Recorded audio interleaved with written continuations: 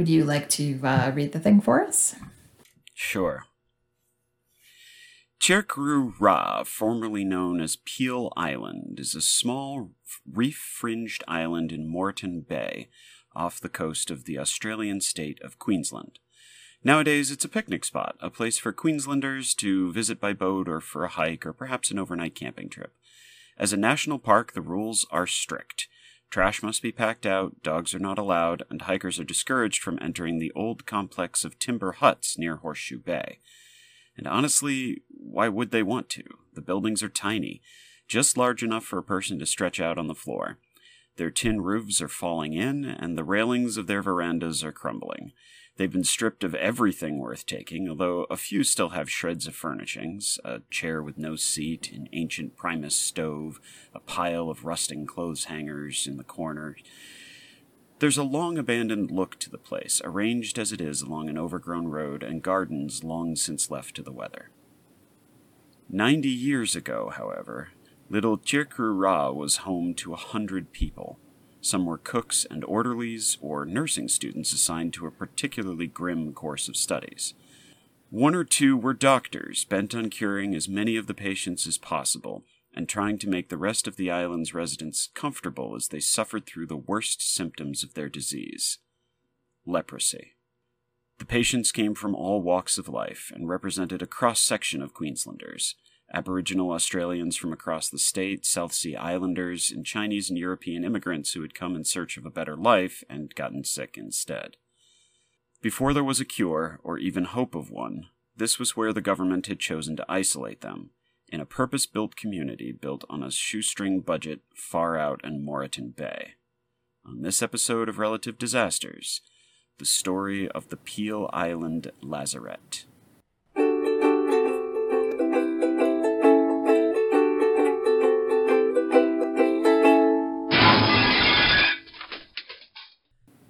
Thank you, Greg. Nice job.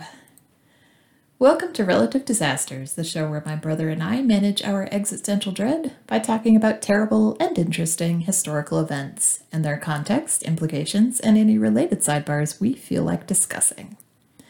I'm Ella, head bacteria analyst here at Relative Disasters Tropical Medicine Services. And I'm her brother Greg, Hansen's disease historian here at Relative Disasters Public Archives. Thank you so much for that terrifying story, Greg. I love an abandoned hospital of any kind, and an abandoned leper colony is extra terrifying. Yeah. It is my jam, but it's also very scary. Yeah, I can't imagine anybody having a good time in a place You'd like be this. surprised. We're going to get into it. Our main source for this episode is Peter Ludlow's Peel Island, Paradise or Prison. That's the 1999 edition, so it's a little bit outdated. There's also a whole lot of more modern tidbits picked up from the Queensland State Libraries and Friends of Peel Island's websites. Special thank you also to our listener, Chris, who suggested this topic by email. We get some truly inspired suggestions from email, so if you ever come across anything you think we should cover, drop us a line either there or on Instagram. All right, today we're talking about not an event disaster like we usually do, but a disaster of a place, or I guess you might consider it a one long event, like 1907 to 1959, that takes place on a very pretty, very small little island off the coast of Queensland, Australia. Today we're talking about the story of the Peel Island Lazaret, the leper colony that served, if that's the right word, people living in Queensland who had been diagnosed with Hansen's disease or leprosy. The star of our episode is a little bacteria that causes the disease known as leprosy. Yep. This bacteria has been with us for a very long time. They've actually found it in Egyptian mummies dating back to 5000 BCE, which blows my mind. It's another great reason not to dig up mummies. Or eat them. Or eat them, yes. Did you know? Don't consume mummies. Did you know people thought that eating mummies was healthy in, 1700s England? Yeah. No, there were, ground up mummy bits that people would eat, and then everyone would get sick, and they'd wonder why. Symptoms of infection with this bacteria include a wide range between the annoying and the debilitating. It can also kind of, be at rest in your body for up to 20 years. Oh my So God. it's really difficult to figure out where you got it from. If it's not an Okay. obvious case, like you live with your dad and your dad has leprosy. Sure. All right, so on the mild end of symptoms, we have numb patches on your skin and fatigue. Frankly, I have dealt with both of those over the course of my life. Yep. I will be paranoid about them forevermore. Yep. On the more serious end, we've got nerve damage, paralysis, blindness, and tissue loss. So the symptom most associated with leprosy is deformity of facial features, fingers and toes. And that is caused by the immune system reacting to the infection by eating up your own tissue and cartilage. Leprosy causes, this kind of debilitating deformity and pain. It is not fatal on its own. Right. It can do that thing where it eats away at your body for years and years. It can also do a lot of damage on your kidneys. Yep. But it doesn't actually kill you. Yeah. Hansen's disease has been studied pretty enthusiastically for hundreds of years, so we do know a lot about how it's passed between humans and other humans and animals. You can catch it from chimpanzees, red squirrels, and armadillos. Those are all popular house pets. If you live with one, please have him or her tested. Yeah, I was surprised by the armadillo thing, but I guess it makes sense. I mean, I like to have armadillos. 6 or 7 armadillos around the house just because they're so friendly and people love them, but... They're movable throw pillows is what they are. They're very, very kind little animals, and if you ever need a hole dug, they're right there. Right? Most people, however, catch it from other people. It's actually pretty difficult to catch. It's passed through nose and mouth droplets, like a lot of viruses. Okay. So if an infected person sneezes on you, it's possible to inhale that bacteria and get it into your system. However, it's not a particularly robust bacteria. Like, they'd have to sneeze on you a lot, and you'd have to do a lot of inhaling to actually get an infection going. The other thing about leprosy is that something like 95% of us are completely immune. So if we can inhale the bacteria, it'll get into our system, and our immune system will just knock it out. We'll never develop that kind of debilitating infection. Okay, that I didn't know. I always, leprosy has such a reputation as being like, it gets into your system and then it your arms fall off. It sure does. Yeah, you're not kidding. Lepers used to have to carry bells around to warn people so that they could socially distance before that was a thing. Communities throughout history have historically been terrified of catching leprosy. Yeah. I am so comforted when I read things like 95% of us are immune to leprosy. Yeah. That being said, as we mentioned, leprosy is a disease that evokes a lot of fear. So for the past couple thousand years, way back into history, there are records of people who are afflicted, not necessarily with the bacteria, but with the visible symptoms. Those people have been isolated, deeply stigmatized, and in many cases interned with other sufferers in colonies. And those colonies tended to be isolated and completely shunned by outside society. Like you do with people that need medical attention. Right. Famously. The best thing you can do for a sick person is board them up with a bunch of other sick people, preferably on an island, and then just forget about them. Yeah. Didn't Hawaii have some of these? Hawaii had one of the busiest, I don't know if that's the right word, colonies that served people from all over the South Pacific, and something like 8,000 people passed through there. The other big one is Carville in Louisiana. We're going to talk about those briefly, but they are whole communities unto themselves.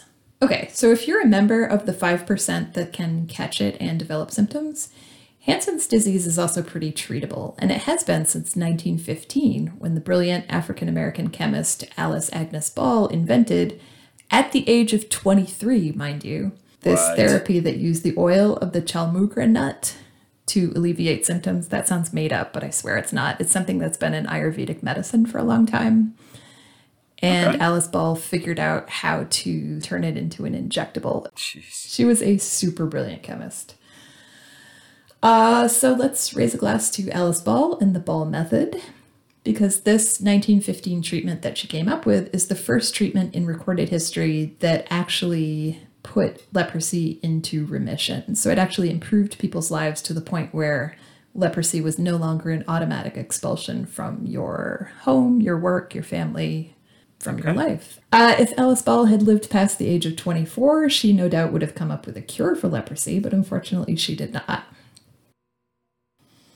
It wasn't until the 1940s when doctors at Carville, which is that leper colony in Louisiana in the US, again, serving thousands and thousands of patients. Yeah. Those doctors were able to develop a treatment using an injection of a sulfone drug called Promin. Again, this is way over my layperson's head. Okay. But it does something to kick the bacteria out. Later, they came up with a heavy-duty antibiotic pill called Dapsone. These were both drugs that were developed to treat tuberculosis. The tuberculosis bacterium and the leprosy bacterium is very close. So they kind of have these reciprocal treatments. Those both work to kill the leprosy bacterium and clear the infection. So in 1945, these doctors were the first ones to see their patients completely cured of leprosy and be able to go back out into the world. That's amazing. Pretty awesome, right? Yeah. Today, if you are diagnosed with leprosy, you will get put on a 3-drug cocktail immediately upon diagnosis. And in most of the world where there's access to those medicines, again, we do not have universal access to these medicines, patients will recover. Sure. So if you have all of human history to choose when to catch a leprosy, anytime in the last 70 years would be best. I cannot overemphasize how recent this advance is. So how many incredibly smart and talented people worked for decades on developing and testing these medicines and protocols, and how lucky we are to have them. You know, if you think about 95% of the world being immune to leprosy, that's still millions of people who are vulnerable to catching it. Yeah. Do you feel like I've given you a good overview of leprosy? Absolutely. Great. So let's pack our suitcases for 19th century Queensland, Australia. Doesn't that sound fun? I love Australia, but I know how if you were a person afflicted with leprosy, you were going to be treated. Right. It's interesting because they do actually have public health policies that kind of intend to treat these kind of diseases. It's the intent that we celebrate here, not the final result or the application of that intent, right. but the intent, yes.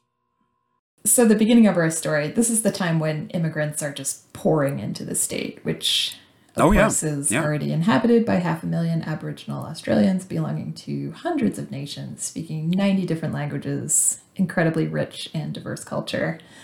Failing to see any problems with occupying an already occupied island, Captain James Cook claims the whole continent for England in 1770. Oh, to have the confidence of Captain James Cook. By 1830, England saw a great opportunity to send criminals. Yeah. I mean, really, this whole kind of policy and idea springs from the idea of putting your undesirables in a different place. So we're really on trend here. It's very on brand for this era of the British Empire. Right.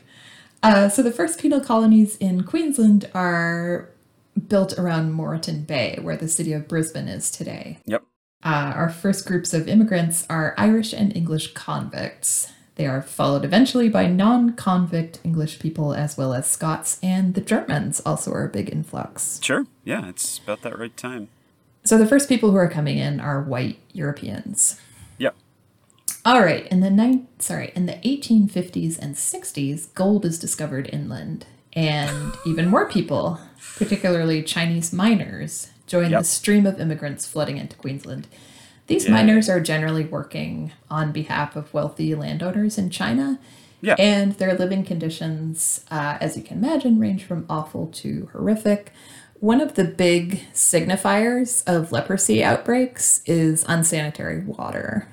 Yes. So, not looking good here. No. Dysentery, cholera, and leprosy. We'll get into all the diseases, but I I have a want whole to. smorgasbord waiting for you here. No. Okay. In the 1880s, a practice called blackbirding begins bringing in hundreds of thousands of Pacific Islanders into Queensland as it's described as indentured agricultural labor. Yeah. But I need to take a little sidebar here. Have you heard of blackbirding? I have heard of blackbirding. Let's get into the history. I had not. Blackbirding has a nice countryside ring to it. Yeah, it sounds nice. Yeah. It refers to the procurement and transport of foreign labor involving coercion or outright kidnapping Yes. of people living all over the South Pacific. Yeah. If you read about it in some places, it seems like a clever human resources strategy. Other places describe it as human trafficking. That's what it is. Yeah. That's what it is, yes. Blackbirding is human trafficking into, I guess indentured servitude is the nicest way you could put it. It's also, slavery, but what are you going to do? So the nicest thing I can say is that it does not meet the legal definition of slavery as it was being practiced in our continent. Like, we have no leg to stand on here. No. Our ancestors were doing equally horrible things to indigenous and kidnapped people. Yep. It was just real bad, though. The blackbirding ships ran a trade route all over the South Pacific and brought this kind of human trafficking to all kinds of European agricultural concerns, from sugar plantations to pearl farming. Yeah. Their descendants prefer the term South Sea Islanders, so that's what we're going to use. Sounds good. And that is our third group of diverse Queensland immigrants. Yeah. Given that all these new immigrants to Queensland are coming together from literally all ends of the earth to live in mostly substandard, unsanitary housing in a humid tropical climate, you will not be shocked. Yeah, that's a recipe for a lot of disease. A lot of disease. I made a list. Do you want to hear it? No, but hit me. There are documented plague outbreaks of typhus, whooping cough, influenza, smallpox, and dengue fever, all in the last half of the 19th century. That's it? I'm actually a little surprised. No, those are the big ones. There's much more. I was going to say, hold on. But we're going to be here for a while if I go through them all. Okay, all right. Do you want me to? Nope. Just assume every bad thing. They also have chickenpox. Okay. Oh. Okay, so people living in Queensland are eventually like, look, we can't stop importing all these sick people. Yeah. So at first, these ships are just instructed to set anchor in the bay and get a health inspection from a local public health official. Right? They're just going to send some dude aboard and that's a great system. Check everybody's temperature. See if you have any dead people. Yep. That's fantastic. If they find that sickness is present, the ship has to quarantine until all the sick people are dead or recovered and the ship has been cleaned. You can imagine, even though these diseases are a lot quicker than leprosy, it takes a while for one disease to get through a whole ship full of people. Yeah. This also means that you have a local doctor running out to inspect sick patients on board ships. And then he's coming back and delivering babies and treating sore throats. Maybe he washes his hands, but we're pretty new in germ theory, so. Yep. Oh, I hate every part of this. Keep going. Don't worry, it's going to get so much better. Okay.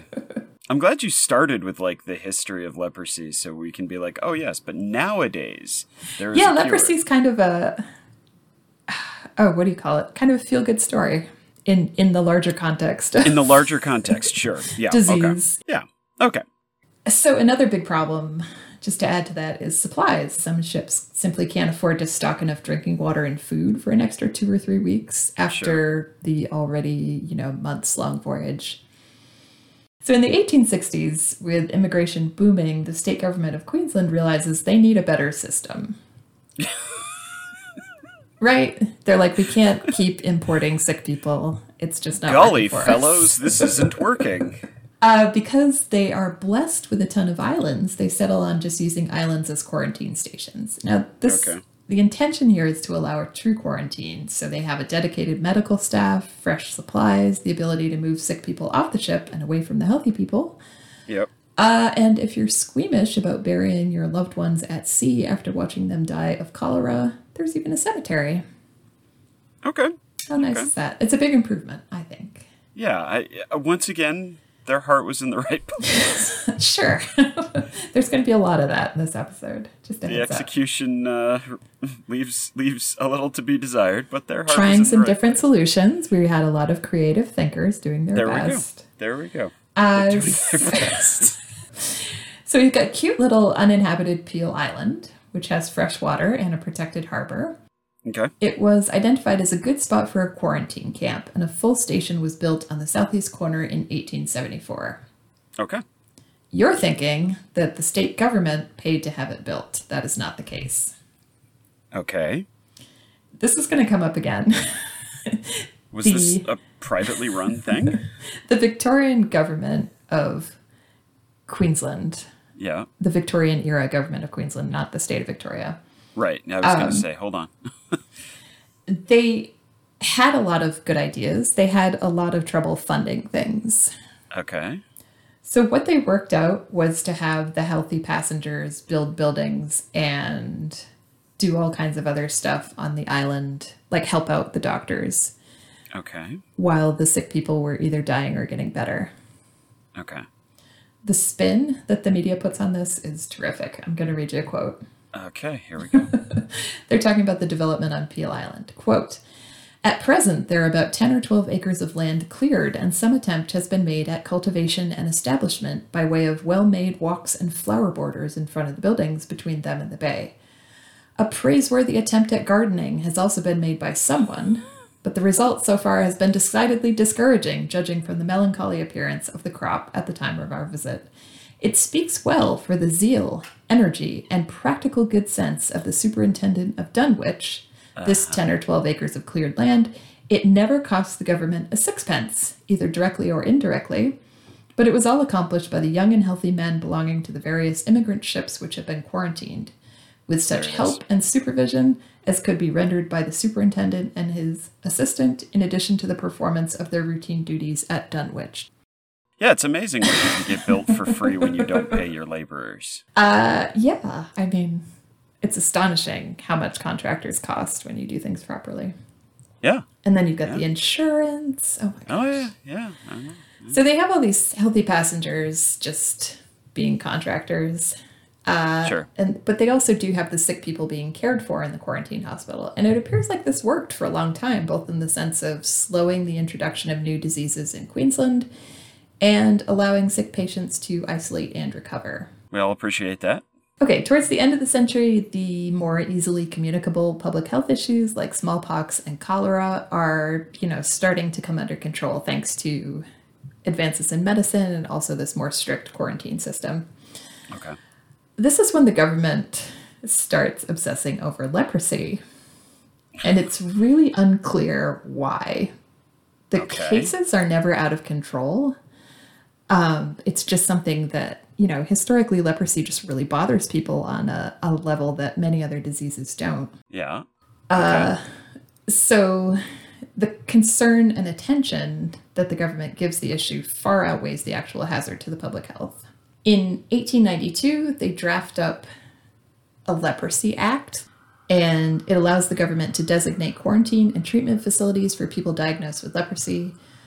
It also gives the government the absolute power to detain and isolate anyone who tests positive for the leprosy bacteria.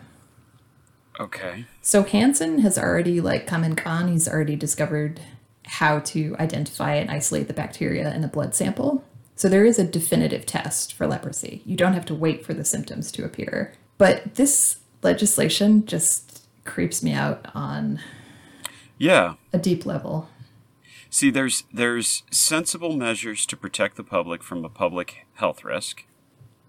Right. And then there's indefinite imprisonment. Right, and there's no second opinion. There's no period of house arrest. Once you're diagnosed, you were just you're shipped off to the island. Yeah, literally. You were put on a train, taken to Moreton Bay, and in a lot of cases they would put you in a dinghy and tie the dinghy to a bigger boat and sail the bigger boat out to Peel Island.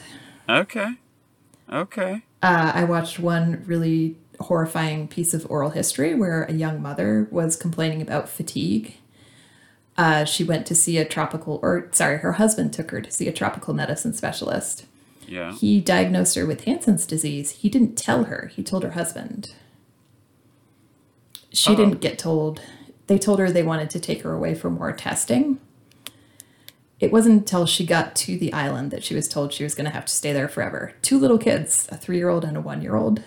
She had told them that she was going to be back the next day. She didn't see them again until they were in their 20s. That's what we're talking about. Yeah. And did she actually have a diagnosis? She had what sounded like a mild case. So the policy was, okay, so rarely leprosy can go into remission on its own. The policy was if you had 12 negative tests in a row, you could go home. Okay. So you could have literally like several years of negative tests, but until you get to number 12, you're stuck there. Jeez. Yeah, it's pretty awful. Yeah. It's pretty awful. The government ends up designating 5 of the islands off the coast of Queensland as leper colonies. 4 of these are added onto existing facilities or consist of repurposed buildings. But on Peel Island, the government sees a chance to build something completely fresh. Okay. So they designed Australia's first purpose-built lazaret, this tidy little complex. It's far away from the old quarantine station, which is abandoned by the time the lazaret opens. Okay. They do something really interesting here. They design it to serve both white Australians and people of color, by which they mean anyone not white. Yeah. So on Peel Island, these would be mainly people of Chinese, Aboriginal, and South Sea Island descent. Yeah. Not that they would be treated the same, of course, but they'd be in the same spot. Okay. Well, baby steps. This becomes less of even a baby step than you think. Okay. But this time, they're actually going to pay for contractors. So construction is going great until there is an unexpected leprosy transmission case on the nearby Dunwich Benevolent Asylum, which had kind of a early isolation colony for people suffering from leprosy. Okay. And this whole group gets moved over into this kind of half-finished construction site about a year earlier than planned. Oh, okay. Yeah. That's less than ideal.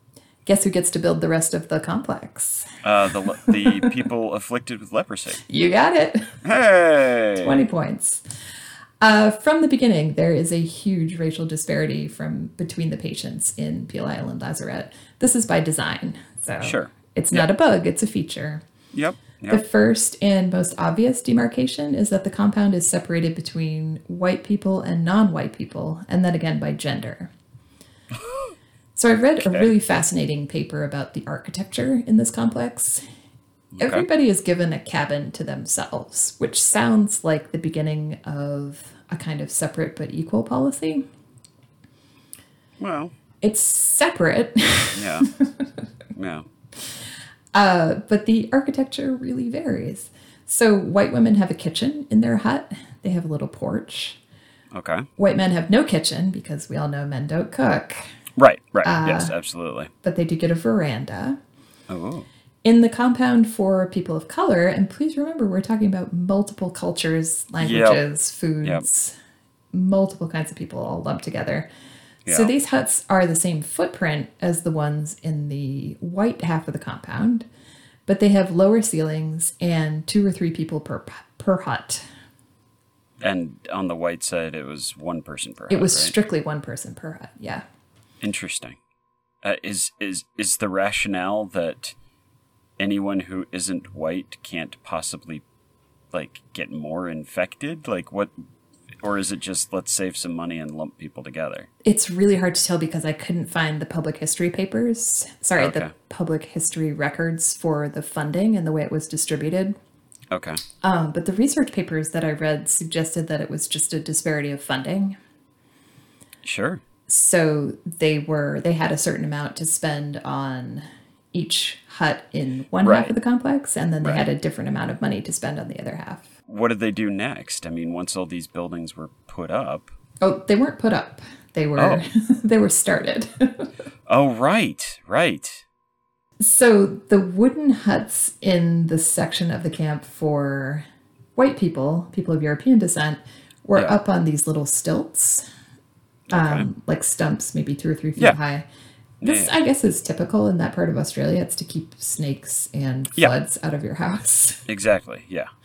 The ones in the other part of the compound were corrugated iron, thatched roof. They were set directly on the ground with a dirt floor. So snakes. Come on! They were also like incredibly hot in the summer and cold in the winter, to the point where people refused to use them to sleep in. They would just build a fire and sleep outside. Because that would actually be warmer, yes. Jeez. For further context, the cost difference was 55 pounds. Or was it dollars? Whatever they were using back then. I think they go from pounds to dollars, but I'm not sure when that happened. When that changeover happened. Okay. Send me an email. The cost difference was 55 pounds to build a white patient's hut versus 3 pounds for a hut that would house 3 patients of color. That's just staggering. Yep. You can see similar disparities in the separate dining facilities and the food provided for each group. They are both issued. I mean, there's nothing to eat on Peel Island, so they're dependent on rations from the mainland. Yep.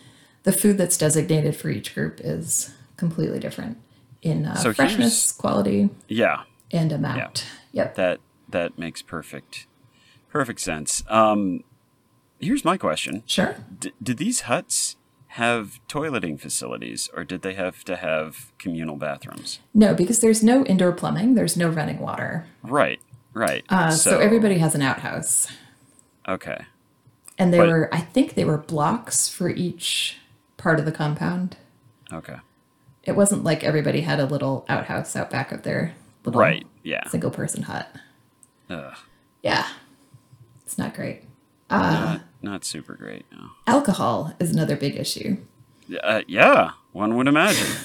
So the white patients are allowed to drink alcohol, and they're rationed specific amounts of alcohol.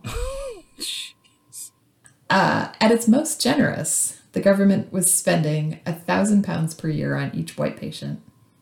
Or maybe it's dollars. Okay. Per year on each white patient, and £100 or dollars per year on each patient who was not white. So my overall point here is that each patient who is being confined against their will, possibly, on Peel Island, each patient is a human being with the same diagnosis. They need the same care and treatment. Yep. And each patient has families and communities who love them and wanted them back. Yeah. You know, the disparity when you look at it from that kind of a point is pretty stark. Yeah. So from the day it opens until 1940, Peel Island is this like perfect little case study in what kind of problems you can expect when you use systemic racism to inform public health policy. It's just not a good idea. It's not. Interesting. So, since you brought that up, did the other colonies, the other lazarettes out there on other islands, were they not segregated like this? It's really hard to tell because there is not as much documentation, and they open and close kind of randomly. Okay. But got it. So they'd be popping up and falling apart all over the place, but because the Peel Island one was purpose-built, right? This makes, okay, I get it. The white people on Peel Island were not wealthy white people. If you were a wealthy person who was diagnosed with Hansen's disease, you went into a private hospital and you were treated there. So, for example, on Fantome Island, which is right up the coast, I think it's fairly close. I don't know if it's the closest other colony, but the colony there is attached to a Locke Hospital, which is a prison hospital for people with sexually transmitted diseases. Okay. So these other lazarettes were, and also a lazarette is not necessarily a leper colony. It's a word for any kind of quarantine station. Right. So those kind of complexes served like a wide variety of problems. Okay. Not this just one not just was leprosy. Purpose-built for leprosy. Right. Exactly. Okay. And it was intended to be kind of a model colony. Sure. In case they wanted to do this again somewhere else. Right. Like a model home in a development. You too could have one in your state. Okay.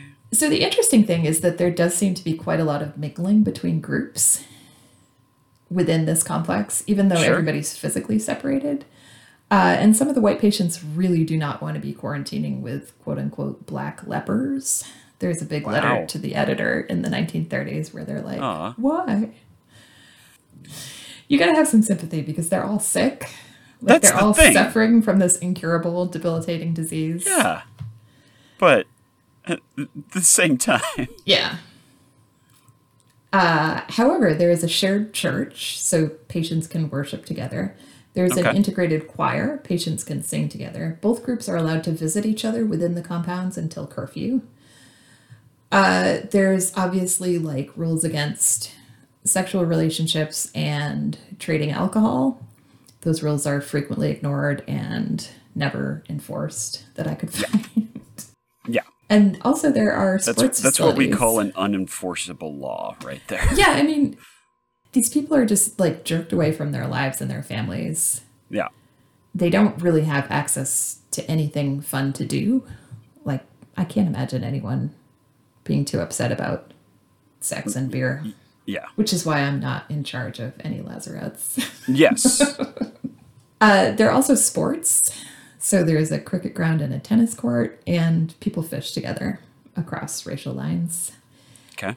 And as you might imagine from a group of 65 people with a pretty manageable illness and no jobs or family to structure their lives around, they also kind of hold entertainments for each other. Sure. So there are informal dance performances in the recreation hall, and the white recreational hall has a piano. I am going to take a quick sidebar for the piano story in Peter Ludlow's book, which I thought was fascinating. All right. So the Freemasons donate a piano to the lazarette in the 1930s, and a number of the patients become good players because, again, there's not much to do. Sure. One day, a radio station in Brisbane donates a new piano, and the white patients grab it to replace their old Freemasons piano. Okay. They donate their old one to the other side of the compound.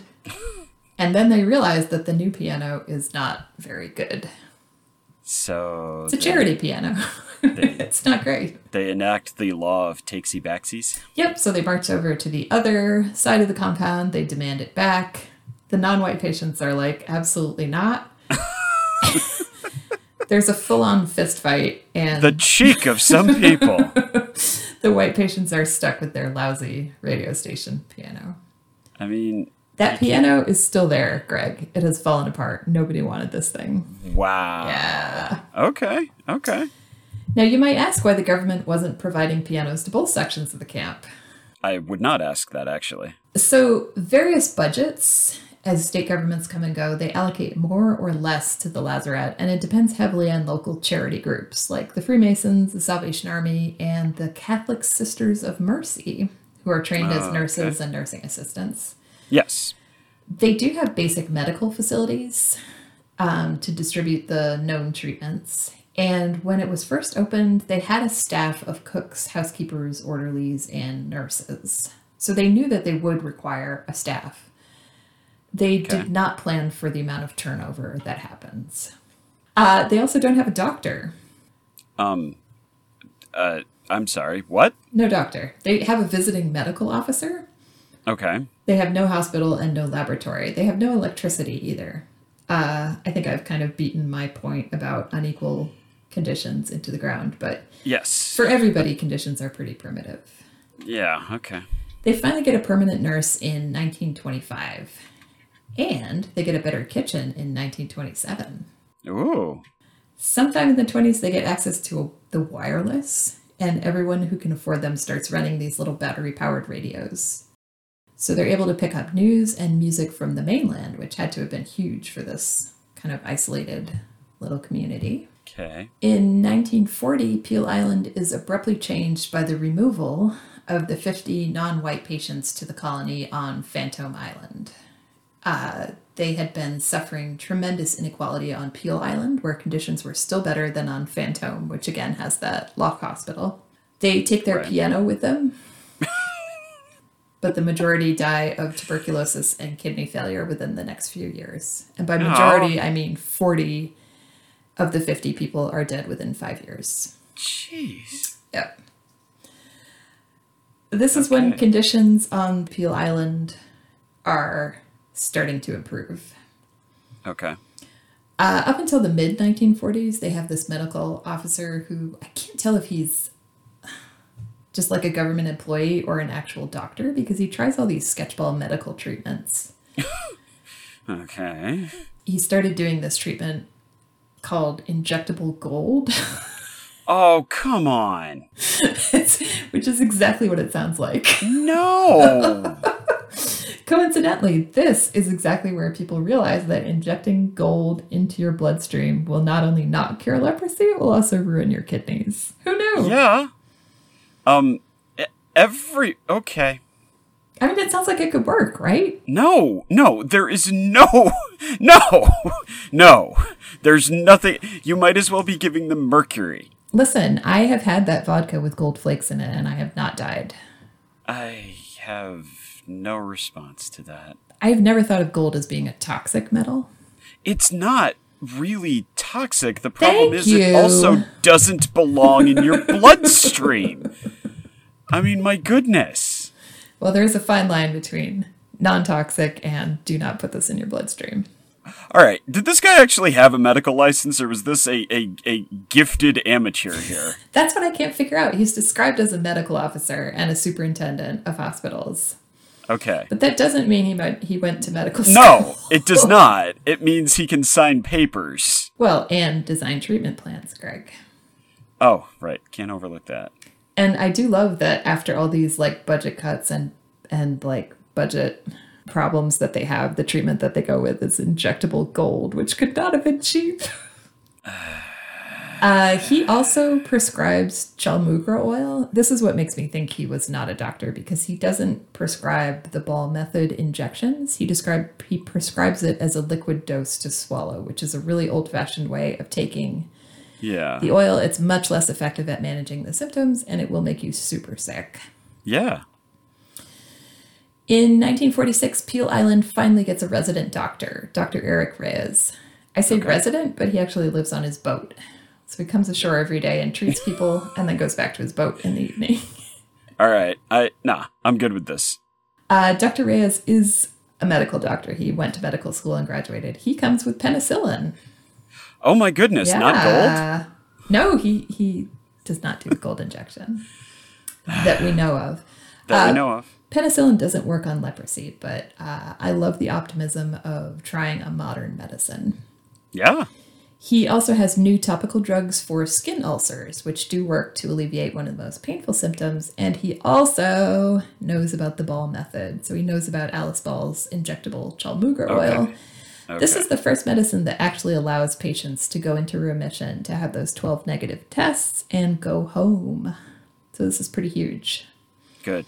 In the late 1940s, Promin, one of those sulfone drugs from the US, becomes available, and by 1948, Dr. Reyes is seeing his first Peel Island patients be completely cured from leprosy. So they get to the point where the disease doesn't drop into remission, it's completely gone. The bacteria is completely gone from the blood.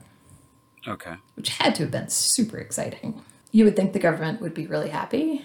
The thing about these sulfone drugs is that you have to keep really close track of what the patient's blood and urine is like during the treatment.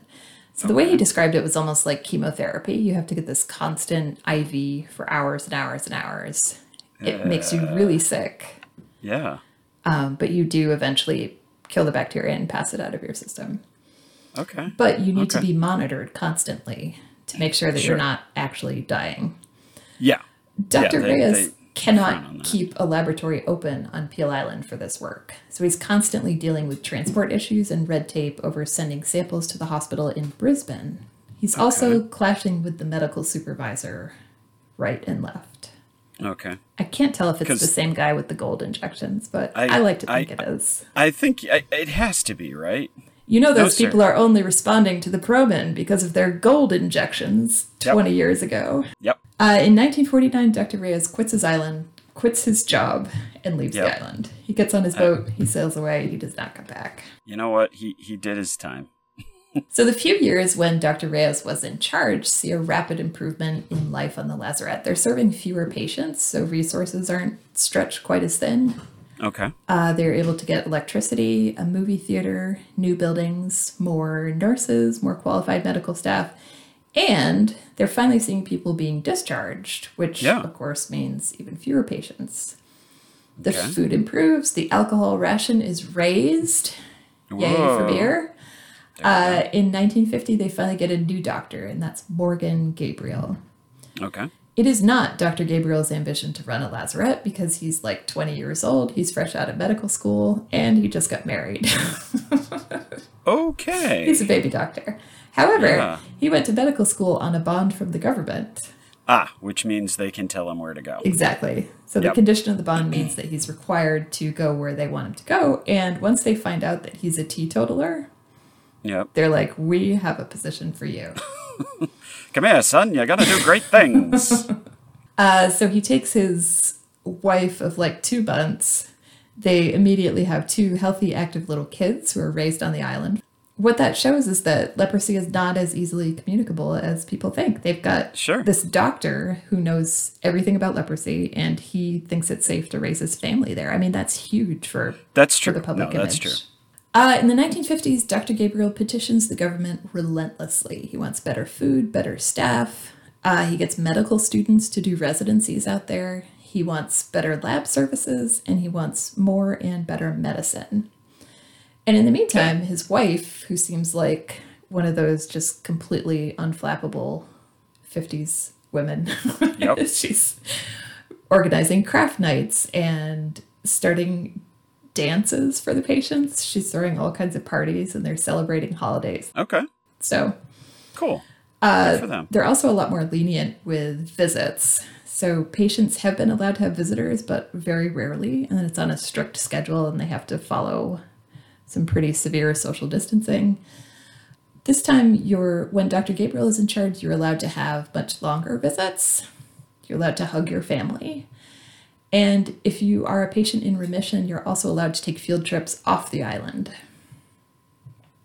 So this is a huge change. Yeah, that's a big deal.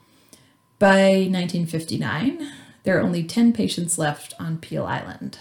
But then the government immediately realizes that they have 60 staff members for 10 patients. People. And someone does the math, and they're like, we can't. Okay, so because of all these leaps and bounds, this is when the 1892 Leprosy Act finally goes away, and Queensland starts closing the lazarets. And to the relief of the whole state, people who are diagnosed with leprosy are finally allowed to be treated in their home communities and continue leading a normal life. So they're, working at their jobs, living with their families. They're just undergoing treatment at the same time. Okay. This means also that cases are way down. Yeah. So the last of the Peel Island patients dies in a hospital in Brisbane in 1981. When the lazaret closes, the remaining 10 patients are shifted over to, I forget the name of the hospital, but they built a dedicated ward in the hospital. Okay. It's in the city of Brisbane.